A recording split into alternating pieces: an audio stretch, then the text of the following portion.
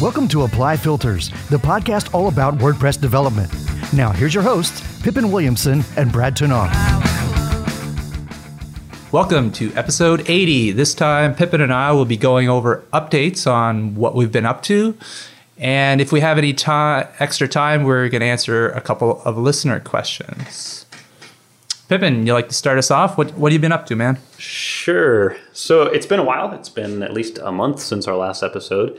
And I believe it's been 3 to 4 months since we last gave updates. So there's a number of things that we've been working on. So I'll start off the top. First, this whole year, 2017 really, we decided that we're going to focus a lot more on two areas of the business. And this is largely what I'm working on and what a couple of my team members are working on with me. And that is business growth and polishing all of the products. So we have a habit of working very fast, pushing out a lot of new things, pushing out updates a lot. We are going to rein that back a little bit and focus primarily on polishing things. We want to make things a lot smoother. We want to make things work better for people. We want to make the onboarding better. So there's a lot of focus in that area, and that's going to be throughout the rest of the year as well. There are some initial results coming out of that already. And then the other one is focusing on business growth, and we're really starting to do a marketing push for our products, which is something that we've never really done before. I like to tell people that I'm a terrible marketer, which is completely true. So we are trying to actually take a new look at how we can utilize a really good marketing effort for the company.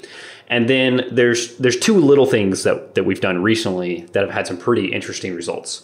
First one is I played with retargeting ads for the first time. I don't know why it took me so long to play with them, because it took about 5 minutes to set up, and the results are pretty fascinating. If you haven't done it, and you have a product, I would definitely recommend at least testing them out. Are you using Facebook's retargeting, or are you using a Perfect Audience? We are using Perfect Audience. Okay, yeah. AdRoll is the one we use, but it's very similar. I've tried Perfect Audience, and AdRoll and Perfect Audience are almost the same.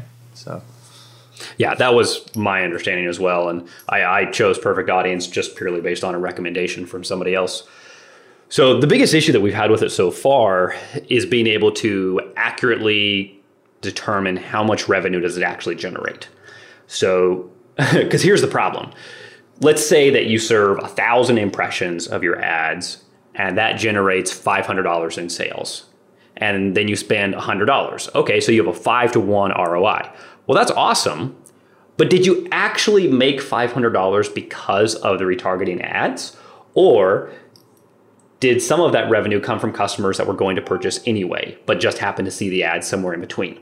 So this is something that we're trying to come up with a good way of measuring. And right now we're doing it through an experiment of turning the ads on, turning them off, turning them on, turning them off, turning them on, turning them off for like a week or two at a time.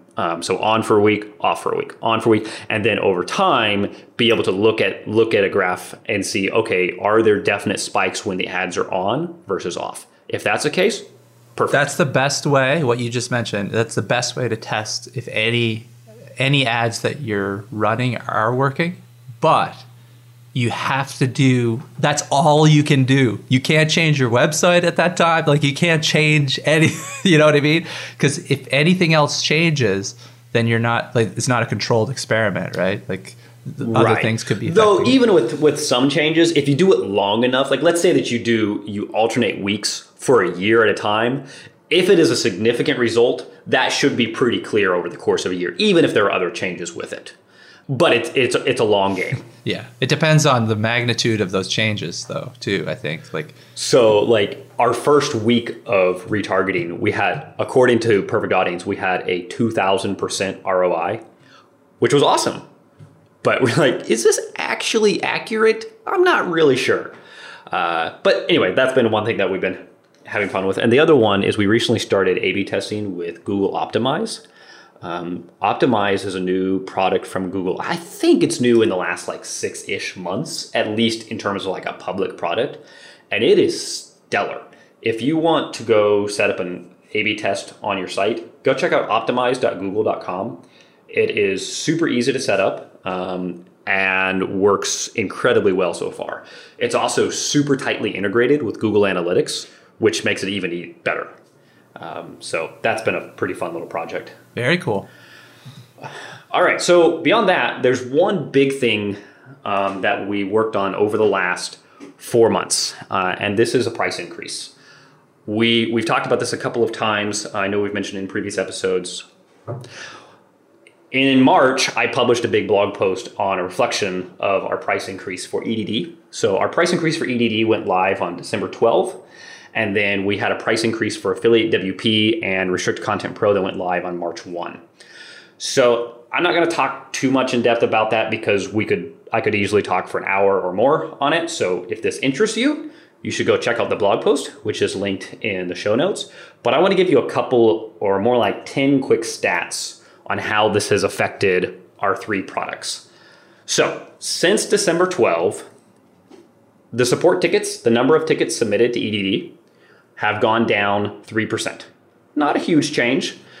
However, the number of tickets handled per day, so this is like the number of tickets you reply to, that you close, that you open, tickets are open, closed, etc., has decreased by 46%. The number of customers that we interact with has gone down by 36%. The number of tickets that we touch per day has gone down 47%. And our revenue for EDD is up 18+% in that time period. So that was the ultimate goal here, was to decrease our support tickets and raise our revenue. At minimum, decrease support and keep revenue steady. And it's been a pretty stellar result so far. Affiliate WP and Restricted Content Pro had some similar results. Now, these ones have not been live quite as long. So Affiliate WP and Restricted Content Pro had their price change go live on March 1. They also had a much less drastic price change. So EDD, for example, had some pretty significant increases in price. The other 2 plugins was a flat $50 increase across the board, and that was it. But here's the quick stats. For Affiliate WP, tickets submitted has gone down 5%. The number of customers that we interact with, and by customer interactions, that is purely in a support capacity, has gone down 8%. The number of tickets that we interact with per day has gone down 5%. And our revenue is up 56.8%. For Restricted Content Pro, the number of tickets submitted is down 1%. The number of tickets that we interact with in support is down 9%. The number of tickets submitted per day has not changed, but our revenue is up 32.6%. So those are the quick stats. It really comes down to at least for EDD, a very significant decrease in support with an 18% increase in revenue. Affiliate WP, a small decrease in support, but a 56% increase in revenue. And RCP, a small decrease in support and an increase in revenue of 32%. So that's the cause. That's the effect of our price change. And you can read more about that on the blog post that I published, which will be in the show notes. It's been a pretty interesting last couple of months because of it. It's something that I would definitely recommend business owners consider.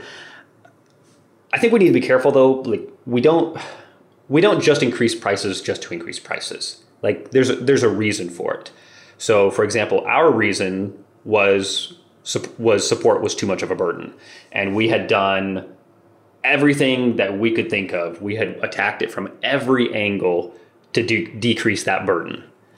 Raising prices was the last one that we went with, and it was very, very effective. Yeah, sure. Surely another reason to increase prices is that, I mean, you guys have been iterating on all of your stuff for how many years without changing the price? Yeah, a lot.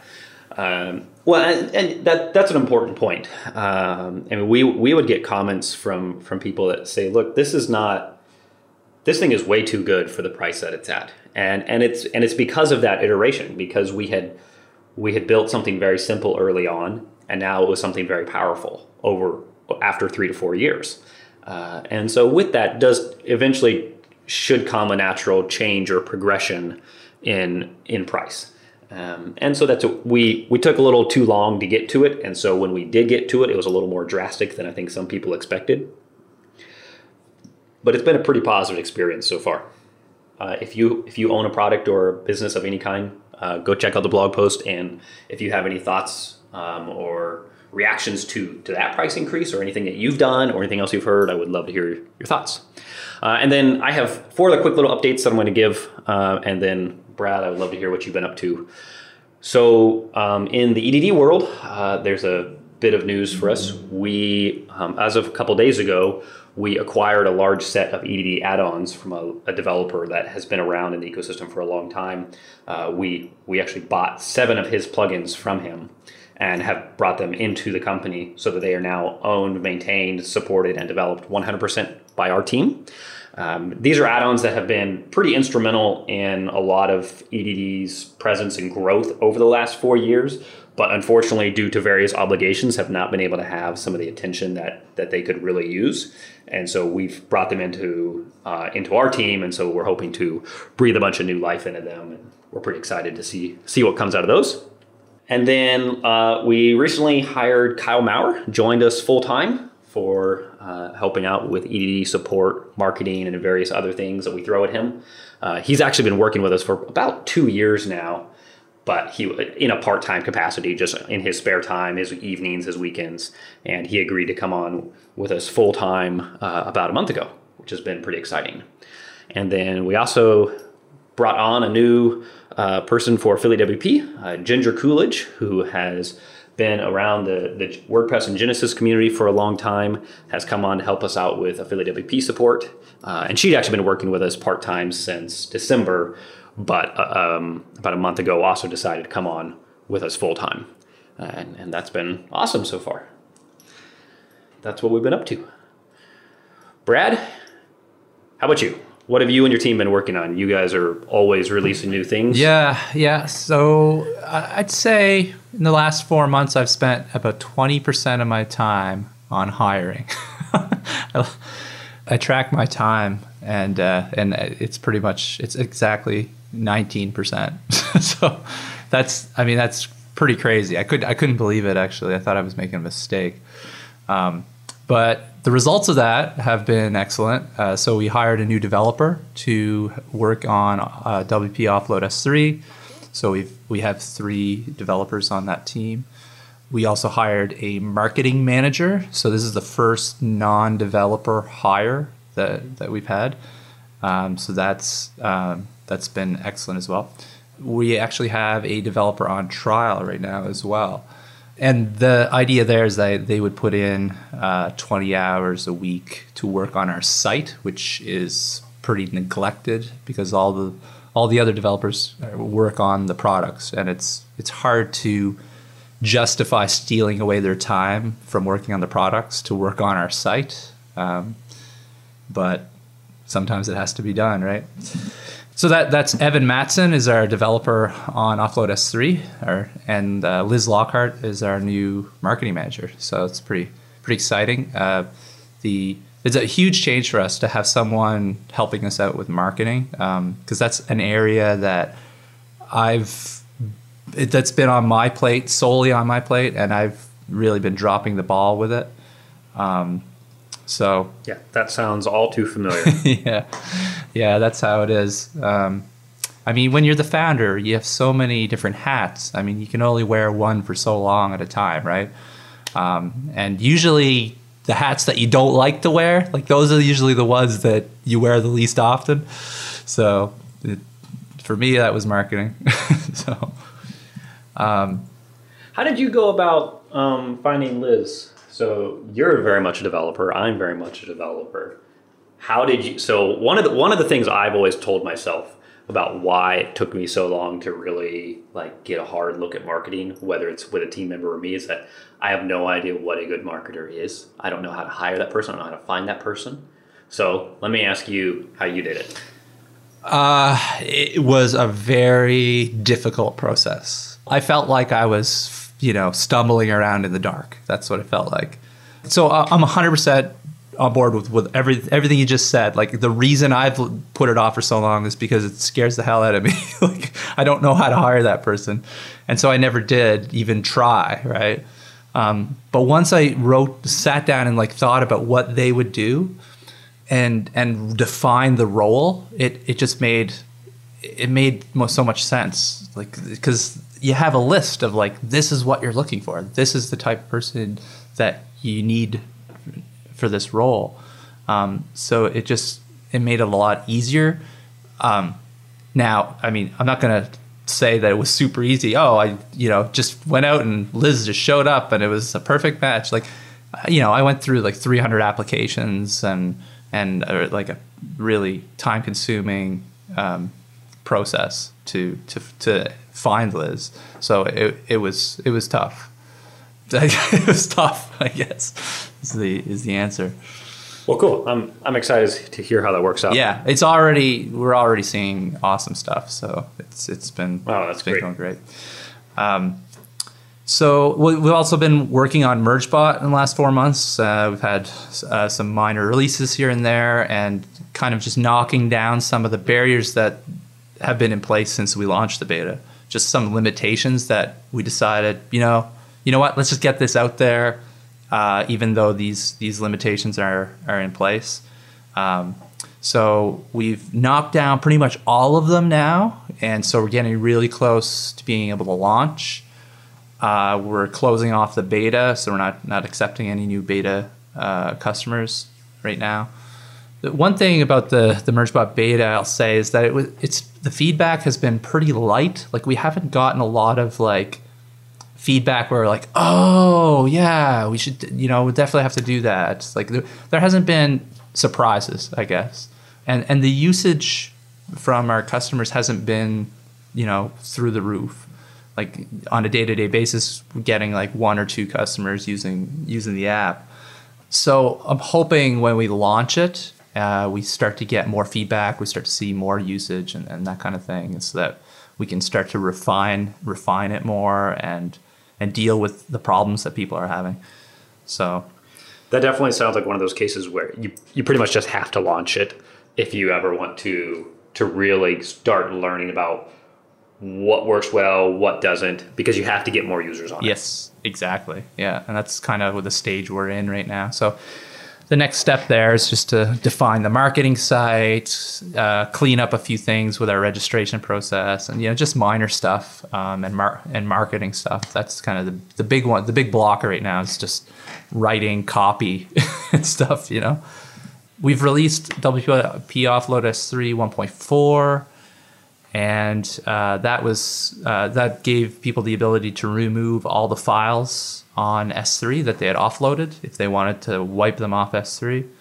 And also if you decided I don't want any of the files on my server anymore, there's now a tool in it to wipe out all the files that have already been offloaded to S3 from your server to free up disk space and whatever.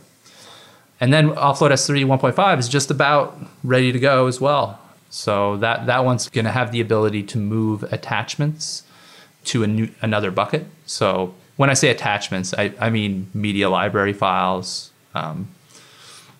So like when you change a bucket right now in Offload S3, it just changes the setting, and then any new media that's uploaded goes into the new bucket, but all the old media just stays in the old bucket.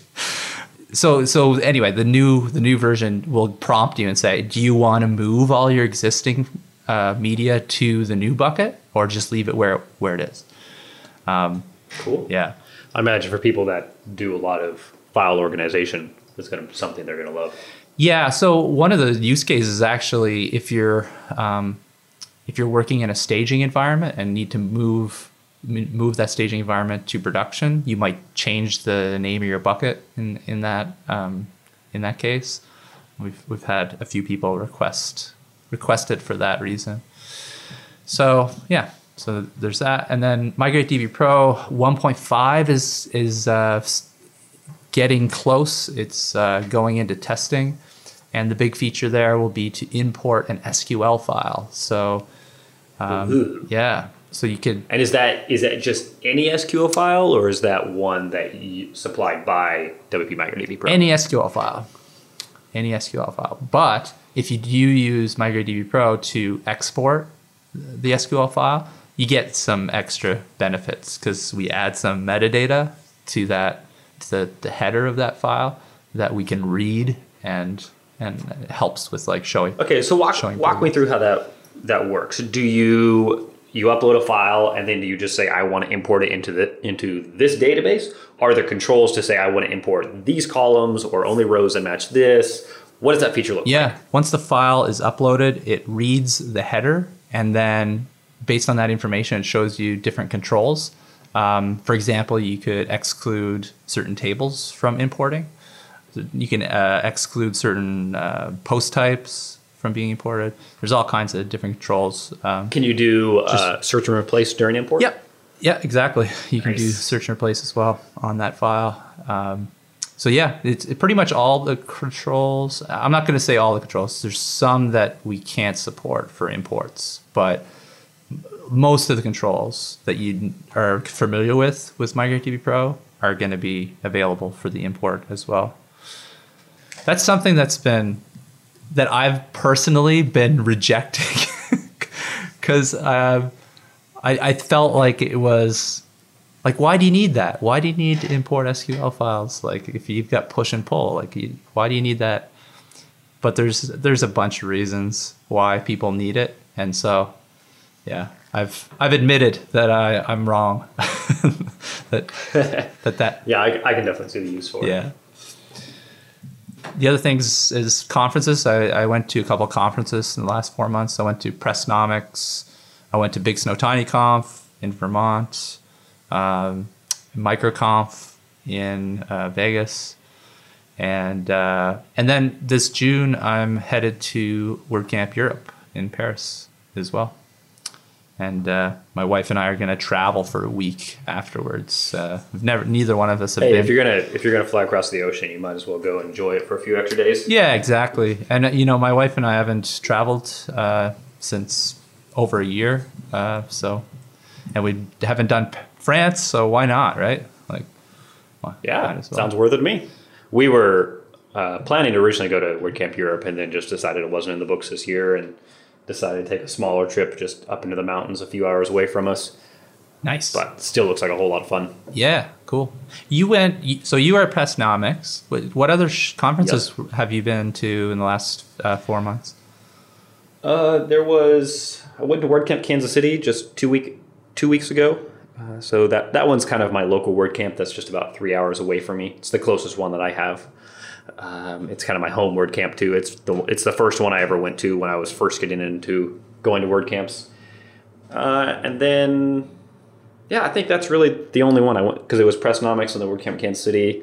And then I've got one coming up in August, I believe, and then perhaps one in October, and that's pretty much it. I'm taking the summer pretty light. Yeah, nice. Yeah, same here. I think we're doing a company retreat in August. I think that's it besides Paris for us. So Great. yeah. Should we answer a couple questions? Yeah, I think we've got time for at least a couple of them. All right. Okay, I'll read the first one. It's from Josh Ebby. He says, I was wondering if you guys might be able to talk about the proper way to give attribution when borrowing GPL licensed code. For example, say I wanted to start a database base class, but rather than starting from scratch, I want to copy Pippin's EDDDB class into the project and rename it. What all should be in the header of the file to give Pippin proper credit for his work? Thanks. What do you think, Pippin? It's your class. What do you say? So I think it largely depends on, like, are you basically forking a class? Are you forking one file? Are you forking an entire project? So if you fork an entire project, for example, there's generally a couple of rules. Number one is that you should leave copyrights intact. And then two is that you should try to give attribution, and whether that is in the code itself or on on your product page, on your project page, or wherever it is, in some form or other, give attribution. I don't believe attribution is in any way legally required. It's more of just the nice thing to do. If so, with Josh's example of the EDD-DB class, for that, what I would recommend is, number one, copy it, rename it, make any adjustments to it that you want, and then in the header, you could just say inspired by, forked from, based on, and then give the URL to the GitHub project for the EDD class. Yeah. And I would think that's more than sufficient. Yeah. The way I would think about this is like, if you were seeing this code for the first time as a developer, what would you want to know about it? Like, what would you want to know where it came from and maybe check out the original project?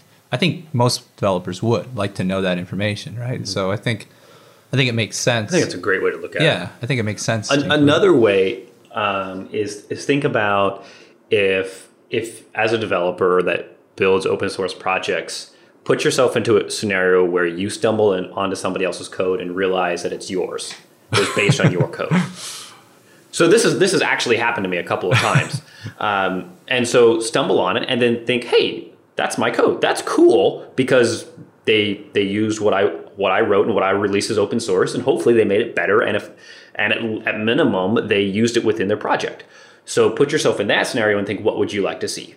It's in my case, it's really nice to see attribution. It's not something that you should get mad at if they don't give it to you, but it is a nice courtesy. It's a nice hat tip to whoever worked on it last. Yeah. Yeah, you could just picture you like reading that code. You're like, oh, I like this guy's style. It's this wait a minute. That's funny. Yeah, well, so sometimes it happens on code that you're really not proud of, which is then kind of funny because you're like, man, this code is not good. Oh crap, it's mine. Oh crap, I wrote that. Yeah, happens. Yeah, that's happened too. So, one other note I'll make on this is about trademarks, because there's often confusion between that's a good point. GPLs and trademarks. So, if you fork some code or a project and it has a UI and there's trademarks in that UI, you have to take out the trademarked stuff. Right. So, for example, I think CentOS, the flavor of Linux, like they had to strip out all of the Red Hat Enterprise Linux stuff when they forked Red Hat Enterprise Linux, because they couldn't just distribute Red Hat Enterprise Linux and then people as CentOS, but then when people booted it up, it said Red Hat Enterprise Linux everywhere, right? Because that would be a violation of the Red Hat trademark. That's probably a bad example because Red Hat has purchased, like they bought out CentOS at some point. You know, whenever they bought them out, then it would have been fine for CentOS to use Red Hat's trademarks. But I think that you guys, do you get the idea, Pippin? Does that make any sense? What I just Absolutely. said? Yep. Okay. So since the example given was the EDD-DB class, which is a class used inside of Easy Digital Downloads, EDD itself is not trademarked, but the name Easy Digital Downloads is trademarked, and we own the trademark to that. So if you were to fork something that has Easy Digital Downloads in the name, you would have to change that name. All right. I think we got time for one more. And this one also comes from Josh Ebby. And he asks, how important is it to have a blank index.php file in every directory within your plugin? The idea is that it will prevent someone getting a directory listing. Is that correct? Should I try to ensure every single directory has such a file? Yes. Brad? Interesting. It's an interesting question. So if you're in complete control of your server and you don't envision your project going anywhere other than your server, then I would say no. It's not necessary at all, because as long as you control your web server config files and you're never going to enable directory listings and you're confident of that, then I don't see the point of adding index.php files to a bunch of directories to avoid people spying on your directory listing. But for a project like WordPress, where who knows what server configuration it's going to be installed on, I think it's absolutely necessary. All right. Why wouldn't you take that extra security precaution to avoid people spying on directory indexes? That's my thoughts on it. I would agree completely. I would like to expand on it a little bit as well.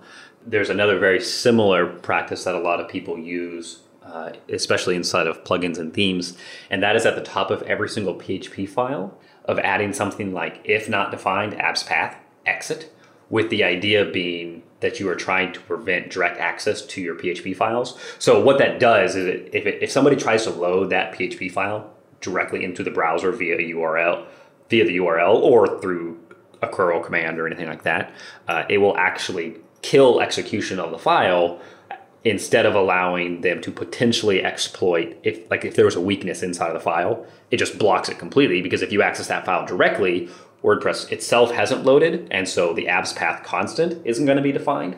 And that's a pretty similar tactic. I've heard one good argument against doing this. And I don't actually think it's really an argument against it. It's more of a cautionary tale. So this came up in a discussion, I don't know, a year or 2 years ago. And I have no idea who it was with, but I just remember it happening. And they were actually advocating against putting in blank index.php files and advocating against doing like an abs path defined check at the top of their PHP files. Their reason being is that it was a false sense of security. So basically, there was the claim that when people do that, a lot of people who are maybe not as well-rounded as a developer, or maybe not as familiar with how security vulnerabilities work, they put those in and think, oh, well, that's all I have to do. And they just rely on that.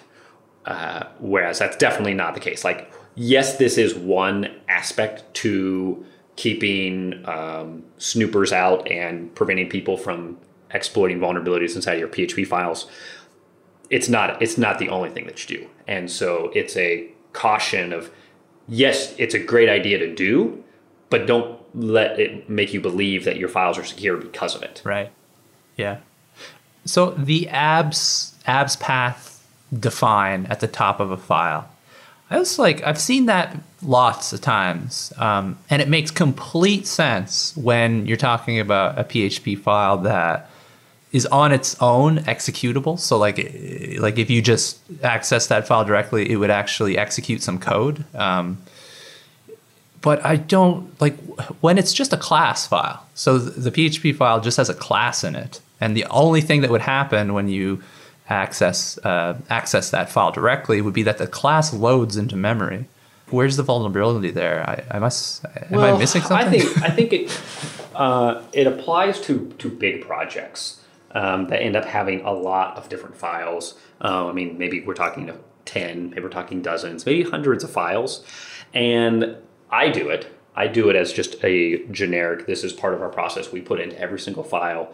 Because when your project gets large enough, you end up doing things in a lot of different ways. So for example, there are classes that get instantiated automatically when that file is loaded because there's an instantiation at the bottom of the file outside of the class itself. And so if you were to load that file, the class would be instantiated. That's not something we always do, but there are definitely cases where we do. There's other times when a file has request parsing directly inside of it that doesn't have any reliance on, say, the WordPress plugins API. And so if you were to access that file directly, that request parsing might fire. I think it's just as projects evolve and as they grow, you're going to have tons of different ways that you do it.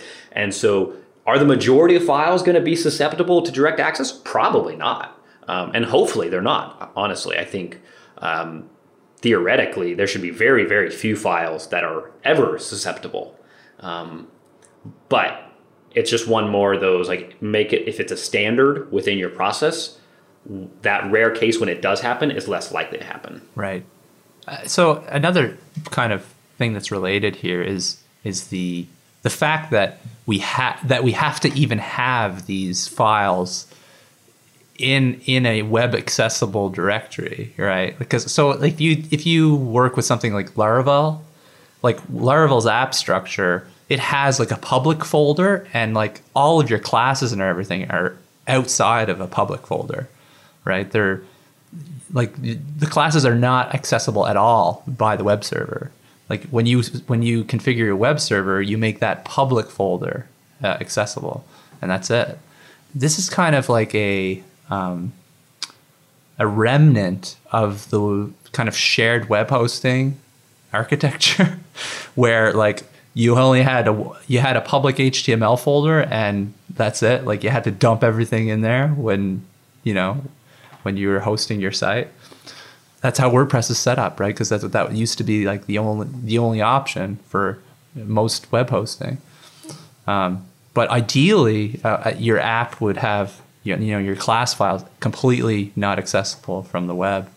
So so this is again, I guess this is like another, as a kind of a last resort, like security measure, to add that absolute path defined at the top. It's a very, very low level security measure. Yeah. Let's be clear on that. Yeah, exactly. I guess there's probably ways also that you could, from the web server level, protect like whole directories of PHP files from direct access. Oh, for sure. I was actually at WordCamp Kansas City. There was a security presentation there, and one of the examples that he gave was using your htaccess file, if you're on Apache, to disallow any access to PHP files directly inside of all of DevB content. And that for that use case was basically saying, look, something like Tim Thumb, back when that big vulnerability happened a few years ago, disallowing access to that file is a preventative measure against that kind of vulnerability. And so if you have a lot of plugins on your site, you have code from all sorts of different developers, everybody has different ways that they do things, you can just say blanket across the board, nobody can access PHP files. Now you have to be careful with it, because you might be, there's times when accessing a PHP file directly might actually be very useful and very well needed, but it was an example. Yeah, you would have to be very careful. Doing a blanket like that would definitely have impacts. So for example, you'd have to exclude admin-ajax.php from that, because that one is directly accessed. Yep, that's a great point. And then there's all kinds of plugins that directly access PHP files too, I'm sure of it.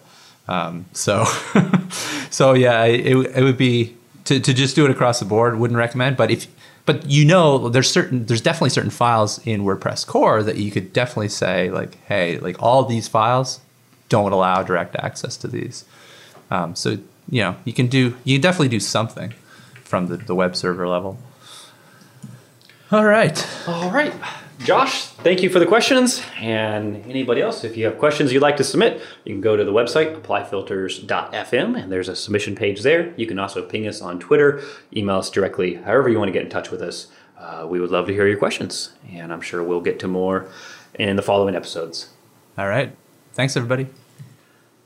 Cheers.